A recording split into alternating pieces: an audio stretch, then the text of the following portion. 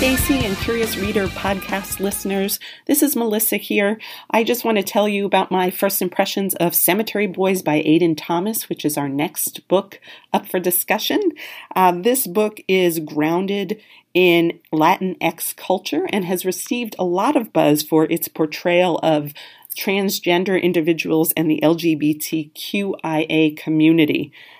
The book focuses on Day of the Dead and discusses preparations leading up to this important celebration for the Latinx community.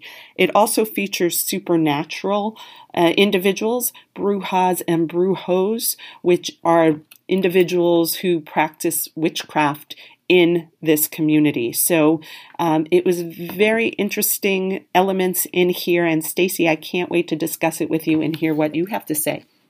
Hey Melissa, thank you for sharing a sneak peek into the elements that sparked your curiosities. I'm enraptured by this spellbinding, spirit-filled book. Aiden Thomas's Cemetery Boys introduces Yadril, a transgender teen longing to be freely accepted by the Brujex community that his family has been part of for many generations.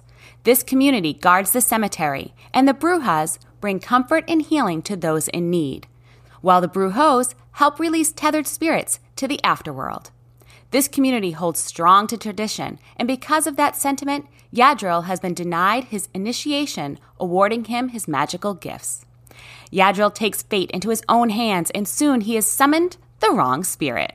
His attempt to prove himself as a Brujo and solve the mystery of his recently deceased cousin has gone awry.